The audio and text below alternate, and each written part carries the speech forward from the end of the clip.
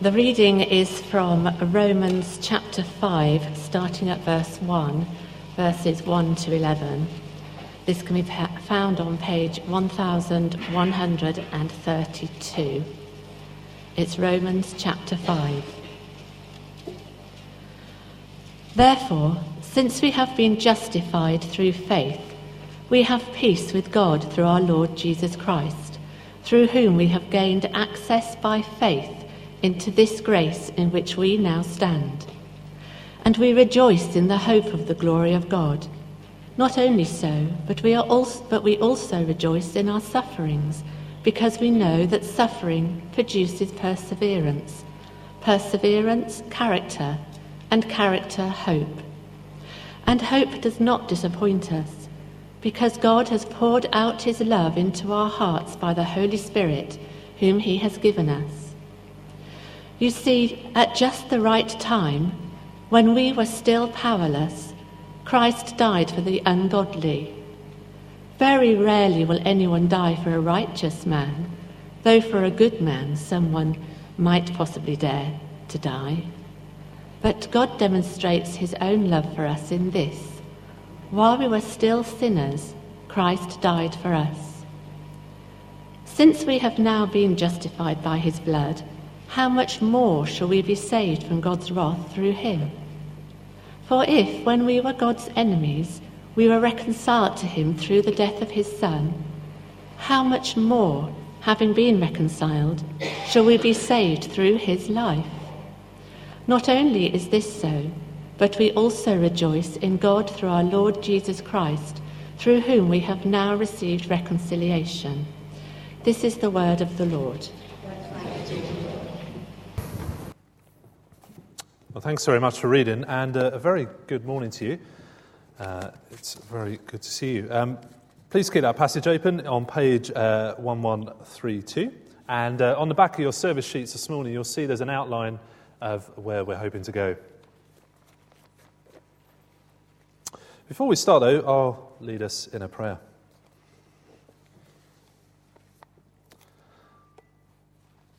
Psalm 33 says this: "For the word of the Lord is right and true. He is faithful in all he does. By the word of the Lord were the heavens made, their starry hosts by the breath of his mouth." Our glorious and gracious Heavenly Father, we praise you and thank you that your word is right and true. So, Father, as we come to hear your word to us now, please help us to receive it like that, as those who trust in its truthfulness. Thank you too, Father, that your word is powerful, that by it you created the universe in which we now live. And so, Father, we pray that as your word is heard, that it would powerfully work in us by the power of your Spirit. Please transform our hearts, Father, and transform our lives. In Jesus' name, amen. We all crave stable relationships, but we know that they are difficult to find. All of us will have had that experience of being in some sort of relationship, whether it be work or a romantic relationship or a family relationship, and not feeling secure, of always having that sense that things could change. And all of us, sadly, will have had that experience of trusting someone and that person letting us down, and never being quite sure after that whether we can trust other people. See, we all crave stable relationships, but we know they're difficult to find. The social commentator Zygmunt Bauman, he's not a Christian, he died a couple of years ago, he's a Polish sociologist, and he's got a great phrase for our culture today and how it thinks about relationships. He calls them liquid relationships. See, Bauman argues that our values as a culture, values like freedom and consumer choice and individual expression, they've affected the way that we think about relationships. So he puts it like this: we think of relationships a bit like buying consumer goods. We invest in someone, we have a relationship with someone if we feel that they're going to satisfy us. And Bauman, again, not a Christian, remember, he argues that our culture is deeply unstable when it comes to relationships. We don't think of relationships as viable, as reliable, but as liquid, with this constant sense that things might change. And I think that mindset, I don't know about you, but that mindset can kind of be mapped onto God. The way we think about God today, I think, is like a liquid relationship. Many of us trust him, but we sometimes doubt that he's fully committed to us. We treat him like we've got a liquid relationship with him. Perhaps we're someone and we struggle with a kind of negative outlook. Perhaps we're tired, we feel apathetic about life generally, and we struggle to believe that God is as dependable as he says. Or perhaps people close to us have let us down in a big way. An absent parent, poor treatment at work, a partner who's mistreated us, a church who has failed to be there when it mattered. And we project those poor relationships onto the relationship that we have with God himself. Or perhaps we're just a realist and we know how fickle people are. We know that people say one thing and often do another. And it's too much of a leap to imagine that God wouldn't be any different. Which is why I think we need Romans chapter 5. See, because this chapter and this passage particularly shows us that God is committed to us in a way that I think we struggle to believe in our culture. Now, how do we see this? Well, the passage is a bit like an epilogue in a movie. You know, that bit in the film that comes after the story has been resolved. The couple get together, they kiss, the sun sets, the hero saves the day, and then you go back and revisit the action, you see how life has changed. And that's what this passage and the passages that follow it are doing. It's showing us life after Romans 1-4. Now, if you remember Romans 1-4, you'll know that the big theme, the big question in those chapters is how are we put right with God? And the answer that Romans 1-4 have shown is that it comes through the death and resurrection of Jesus Christ. Nothing we do, no religious devotion, nothing we bring makes us right with God. Jesus alone has put us right with God. And chapter 5 onwards is showing us what life is like now that we have been put right with God if we're Christian. And in this first half of the chapter, Paul, who's the writer of the letter, he focuses in on God's commitment to us, to persuade us that God is absolutely committed. It's not a liquid relationship. And he does this from two perspectives. First of all, he shows us that God is committed to us in the now, in this present life. And he will be committed to us in the future. And if you see that on the service sheets, you'll see that's where we're going to go this morning. We're going to look at God's commitment to us now and in the future. And I'm afraid I'll run out of space to do the third one, so I'm sorry for any disappointment. And you're free to leave if you are disappointed. Let's dive in then in this first point. God is committed to us now. Now, how do you know someone is committed to you?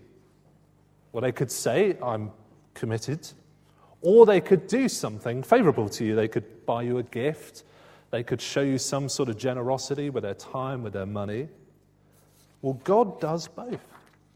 He declares his commitment to us, and he shows us incredible generosity. Now, where do we see this? Well, in verse 1, we see God declare his commitment to us. Verse 1 says this, "Therefore, since we have been justified through faith." Now, justification, let's do the technical bit. Justification is that legal verdict that someone is in the right with God. But notice when it says we are justified. Have a look at verse 1 again. Since we have been justified. See, I think most people, I said this last week, but it's worth repeating. I think most people Imagine that the big decision God makes comes in the future. That when we die, when we meet him after our death, that's when God will act as judge. And that's the point in which God will declare us either right or wrong before him. But no, actually, Romans 5 tells us that that decision is already in the past. It's not we will be justified. It's not we might be justified, but that we have been declared right with God already. So if you're a Christian this morning, you've already faced God's judgment. You've already been called into the dock. You've already been found guilty. It's all been done. Jesus Christ, though, has taken your place so that you're no longer guilty. And the judge's hammer falls, but not to condemn you, but declare you innocent. And you walk away free, a justified person. And that verdict changes everything with God. Again, verse 1 says that we have peace with God through our Lord Jesus Christ. Again, notice when it happens, we have peace. It's already the case.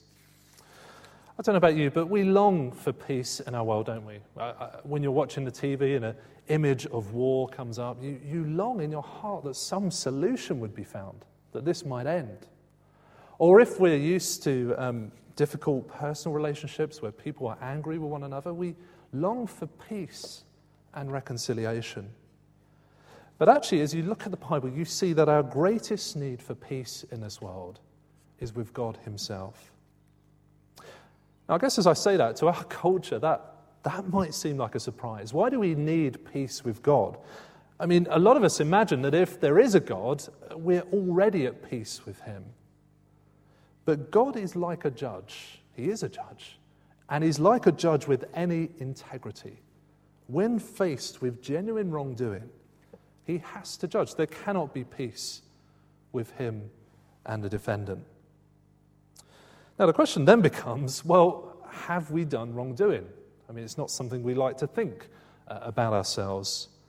And that's why Romans 1-4 is so important. If you've not read it before, please go away and read it. Please download the talks that are on the website from last year, because it shows us that every single one of us has wronged God, wronged our neighbour, and that we're not at peace with God. Romans 3:10 says this, "None is righteous. No, not one. No one understands. No one seeks for God." That includes you, it includes me. But now, here's the important point. Now, there is peace with God. The war has ended. The rebuilding has begun. We're reconciled enemies. And there is hope. But it doesn't stop there. God's generosity not only builds us a new relationship with him, but a new status. Have a look at verse 2. It says this, through whom, Jesus Christ, we have gained access by faith into this grace in which we now stand. Now, that seems quite complicated. What does that mean? Well, grace speaks of God's unconstrained favour to his creatures. And normally we think of grace in terms of how God saves us, that he saves us by grace alone. He saves us through his favour. But here it's speaking more of our status now as Christians. We stand, we're located in his favour. A few years ago I travelled to Thailand, and you'll know Thailand is quite far away. You need to get a plane there, otherwise it's a long walk. And the thing is, I don't really enjoy flying on account of having limbs like a giraffe. It's not comfortable. But anyway, on this trip, as I checked in, I said, is there any chance of getting some extra leg room? And do you know what? I was given an upgrade. No cost, no constraints, just free to enjoy business class. And it was pretty cool because, you know, as you go into a plane, you normally turn right to the cattle class. Actually, I was turned left, and I was able to go beyond the curtain. And I was greeted with this tray of champagne, and took one of those, of course, and asked if I wanted a newspaper. So I took the FT just to look the part. And as we took off, a personal chef came out and said, "What would you like to eat, sir?" and cooked everything to my order. See, there are some perks of being tall, Yes, I've got a lot of bruises on my head. Yes, I have to duck a lot. But actually, once now and again, you get to get upgraded. Now, because we're justified, our status has changed. It's like we've got a new ticket. We stand in a place where God is unconstrained in his favor towards you. Now, Paul goes on in verse 3 to speak about suffering. Now, I don't know how you felt when it was read, but when I looked at this, I thought, why does he go there? Why does he go to suffering? It kind of brings the mood down a little bit. I mean, he's been talking about all the positive things that are found in God, and now he goes to talk about our difficult suffering. Why does he do that?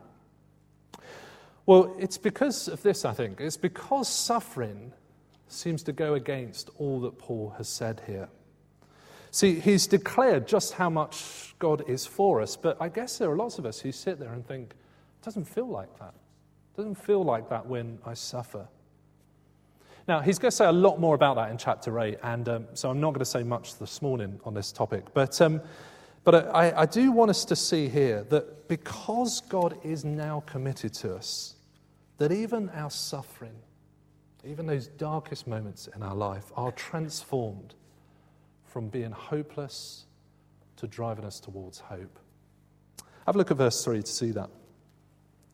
He says this, not only so, but we also rejoice in our sufferings. It's so strong because we know that suffering produces perseverance, perseverance, character, and character, hope.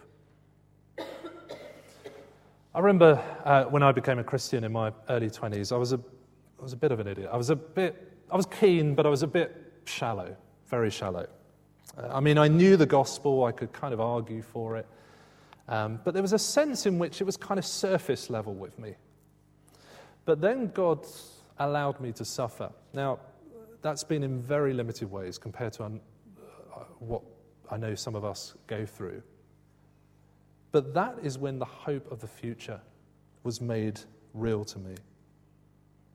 Now, we've got to be careful. Suffering is not a good thing in itself. But that's not the same thing as saying that it cannot be for our good. See, when we suffer, when we feel like all hope is lost, when we feel like we cannot go on, that's the point in which God makes us treasure Jesus in a way we couldn't otherwise have had. And that shows us that suffering is not a thing to help, to cause us to lose our confidence in God's commitment to us. See, I don't know about you, but when suffering comes, it's very easy, isn't it, to feel like God is against us, to feel that he's displeased. We ask questions like, is he displeased with me? Is he kind of punishing me for something I've gone through? Has he forgotten me? But none of those things are true. If you're in Jesus Christ, God is for you now, so that even your tears are used by him to grow you and grow you in hope. See, God is not a liquid relationship. He's not like so many of our relationships today. He's not half committed. He's not tentative. If you're in Jesus Christ, God is completely committed to you. And he's not going to be any more committed to you than he already is now. You're already justified. You already have peace. You are already standing in God's favor. I wonder, do you realize that? Do you realize that if you're a Christian? See, one of the problems, I think, of relationships today is quite often with people, we don't know where we stand. I don't know if you've ever done this. You try to get to know someone, but you don't quite know what they think of you. And so you kind of hold off getting close to them, to trust in them. It's easy to do that with God, isn't it? But actually, he is so close to us, there is no need for doubt. He is committed to us now. He's committed to us now. But I guess there'd be some of us thinking, yeah, but what about the future? See, things change, don't they? These things might be true of me now, but what about the future? And what about if something changes? Perhaps we're someone we think about judgment. Perhaps we wonder whether we've done enough. Perhaps we Have those moments where we think to ourselves, is trust in Jesus' death and resurrection really enough to bring me through the fires of God's judgment? A while back, I knew a young Christian woman. She was a keen Christian. She was a lovely lady, but she was plagued with fears about the future. See, she knew in her mind that Jesus was enough. If you had asked her the gospel, she would have known it. But she lost sleep, literally, over whether she would be the exception, whether she wouldn't be safe in God's judgment. And I guess there'd be some of us who feel something similar today. Or perhaps we think to ourselves, well, God may be favorable to me today, but what if I stuff up? Or what if he finds out something about me? And what if, I sin and he changes his mind? Well, in the second half of the passage, Paul shows us that God is completely committed to us, even in the future. Now, the question is, how do we know that God is committed to us in the future? The future hasn't happened yet. And Paul is very interesting here. He twists our whole perspective. He twists our whole perspective from the future to what God has done in the past. Instead of looking forward to what might happen, Paul says, look at what has already happened to you. So what's happened? Verse 8. He says this, but God demonstrates his own love for us in this. While we were still sinners, Christ died for us. Notice, when did Christ die for us? It's while we were still sinners. Or as verse 10 puts it, while we were enemies. Now, why is that significant? Well, if I was to ask you to imagine a list of people that you would die for. Now, obviously, that wouldn't be a nice scenario. But imagine the situation presented itself. Who would you die for? I imagine in our heads a little list is appearing, probably small, perhaps including a wife or a husband, perhaps our kids, perhaps possibly even a parent. But I'm assuming that no one thought of a terrorist or an offender or the person that's wronged you in your life. And that's what you expect, isn't it? That's kind of how things work. That's the point Paul makes in verse 7. We might die for a good person, someone who's close to us, someone we like. But an enemy? Well, forget it. But that is what Jesus Christ did. He died for his enemies. He died for those who opposed him. It's unthinkable, isn't it? It's unimaginable that someone would give their life for someone who hated them. But that is exactly what Jesus Christ has done for you. I just want to make a little side point here, a little theological bit. Notice that God doesn't love us because we show any tendency to love him. See, I've often described things this way, and I hear this around sometimes, that God is kind of longing for us to come to him, but he waits for us to make the decision, to show some willingness, some warmth to him, and then he kind of enters our lives and transforms us. But this shows us the initiative is all on the side of God, isn't it? It's not that we meet him halfway. It's not that we give 20%, he gives 80%. Jesus dies for us, knowing there isn't a measure of warmth in our hearts towards him. It's incredible. A couple of months ago, I watched the film Hacksaw Ridge. Now, this isn't a film recommendation. It's a war film. It's pretty gory. And, so please don't blame me if you... it's not... Some of it's a bit violent, but it's actually based on a film that's it's a film based on a true story. It's based on the story of Private Desmond Doss, who was a U.S. soldier. Now, Desmond was a conscientious objector in World War II because of his religious beliefs. He refused to shoot anyone, and he even refused to carry a rifle. And he wanted to enlist, though, to help out other people. Now, you can imagine, this is World War II. This is going to go down very, very badly. He offered to be a medic, but actually lots of people thought he was a coward. He was a liability. And if you see pictures of him, he's a skinny guy, and you can imagine him entering a platoon of soldiers all beefed up, and saying that he wasn't going to fight. I mean, you can imagine what happened, can't you? And in the film you see it. He's beaten up, he's abused, he's bruised, he's cut. They taunted him.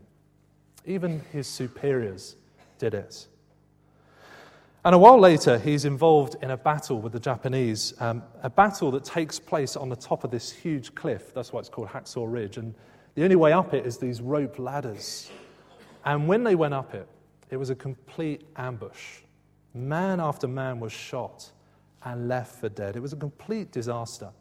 People fled. They wanted to send in a rescue team, but because it was up this cliff, there was no hope. And these injured men were just left for dead. And there's a great moment when this private, this conscientious objector, is given a way down the cliff. Remember, this is a true story. He's offered a way down the cliff, but he decides to turn back and enter the kill zone. He crawls and rescues a man, one after the other, through the night, lowering each one down the cliff on ropes. Remember, these were the very men that heaped abuse on him, that made his life a misery. And he crawls back to save them. And he does this all night. And in the end, he saves 75 men. And he even saves some Japanese. And there's a great moment at the end of the film where the captain who abused this soldier says this: "You've done more than any other man could have done in service of his country. Now, I've never been more wrong about someone in my life. And I hope that one day you can forgive me." It's a true story. It's an incredible story that someone who was so wronged by others would risk their life to save them. But there's an even more wonderful and incredible truth that Jesus Christ has given up his life to save others, to save us. Now, how does this help us see that God is committed to us in the future? Well, two things. It shows us that God already knows what we're like. See, God knows you and he chose to save you. God knows what's in your heart. He knows your sin. He knows, if I could put it like this and be polite, he knows you're a mess. He knows I'm a mess. We don't have to kind of fear him suddenly realizing who we are and then giving up on us. If he sent his son to die while you opposed him, there's no sin in the future that's going to surprise him. And secondly, if God has done all this already, getting us through judgment is the easy part. That's what verse 9 says. Have a look at it. It says this: "Since we have now been justified by his blood, how much more will we be saved from God's wrath through him? For if when we were still God's enemies, we were reconciled to him through the death of his son, how much more, having been reconciled, shall we be saved through his life?" How much more?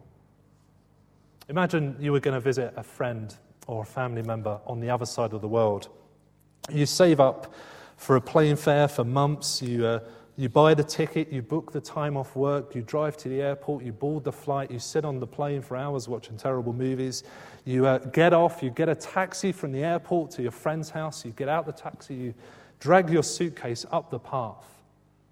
It's unthinkable, isn't it, that at that point you would turn back and go all the way back home. No, what would you do? You press the doorbell.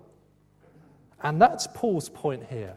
Just look at the lengths God has already gone for you. A holy God managed to justify unholy sinners. Even though you showed no inclination in your hearts towards him, Jesus came and spilt his blood. He took the wrath of his Father to bring you to God. I mean, having done all that, it's unthinkable that God wouldn't finish the job. See, if we fear the future, and I guess some of us will, we will have those moments in our life, we need to look to the cross. Because at the cross we see the incredible lengths God has gone already to bring us to himself. And if he's done all that, he's not going to fail to do the easy thing of bringing you through judgment. See, God is not a liquid relationship. He's not someone half committed. He's not someone who will go cold in the future. He is committed to you now, and he is committed to you forever. Some implications as we close. If you're here this morning, you're not a Christian, or you're not sure whether you're a Christian, I wonder, do you see God in this way? See, I think a lot of us imagine that to come to God means doing something, some act of religious devotion or some lifestyle change, and then we can kind of consider ourselves right with God. And perhaps there'd be some of us here this morning who kind of hold off coming to God until we feel that we've sorted out our own lives. But that's the opposite of what we see here, isn't it? See, God takes the initiative. He comes to seek us, even when we didn't go to him. There's nothing like this. See, we all crave stable relationships where we can know that someone is completely committed to us. Well, that is what is on offer in Jesus Christ. And for us Christians, there are two implications. First of all, this love that God shows to us should shape the love of our church community. Now, Paul's going to go there later in chapter 12, but at the pace we're going, we're probably not going to get there for a few years, and I'm not sure where I'll go be around, so I just thought I'd get in there now. Now, he draws in chapter 12 a parallel between God's love for us, love when he didn't deserve it, with love for us when we didn't deserve it, with the love we show towards others. Now, I don't know about you, but often my default can be drawn to those who are lovable, to those who are cool, to those who are going to make me feel good, who offer something back. But God didn't do that with me, didn't do that with you. And that means it just gives us a completely different perspective on relationships to our culture around us. We don't build our relationships on what someone's going to give us. We love them like God has loved us, even down to our enemies. Second implication is our emotional response to this. See, verse 11 finishes by saying that we rejoice in God because of all this. Actually, the word there is boast. We boast in God. Now, all of us, I think, boast. We love boasting, don't we? We love boasting about our football teams. We love boasting at the latest deal we've managed to get on our mobile phone or a TV or whatever.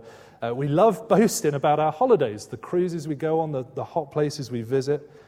But the question is, I think, for all of us and for me, is this, first and foremost, what we boast in? See, John Stott, who's an old Anglican minister, he says about this verse, the major mark of justified believers is joy, especially joy in God himself. He says this, we should be the most positive people in the world.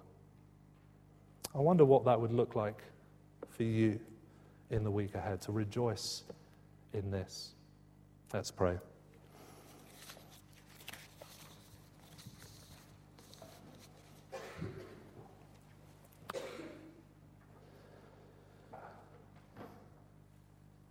But God demonstrates his own love for us in this.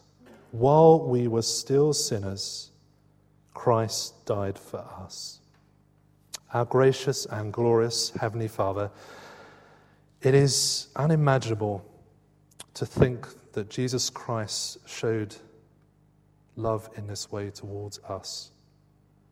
We thank you, our Heavenly Father, that while we hated you, while we were against you, while we were your enemies, Jesus Christ came and brought us to yourself. Please, our Heavenly Father, burn that truth on our hearts so that we may have confidence in your commitment towards us, both now and in the future. And we ask in Jesus' name, amen.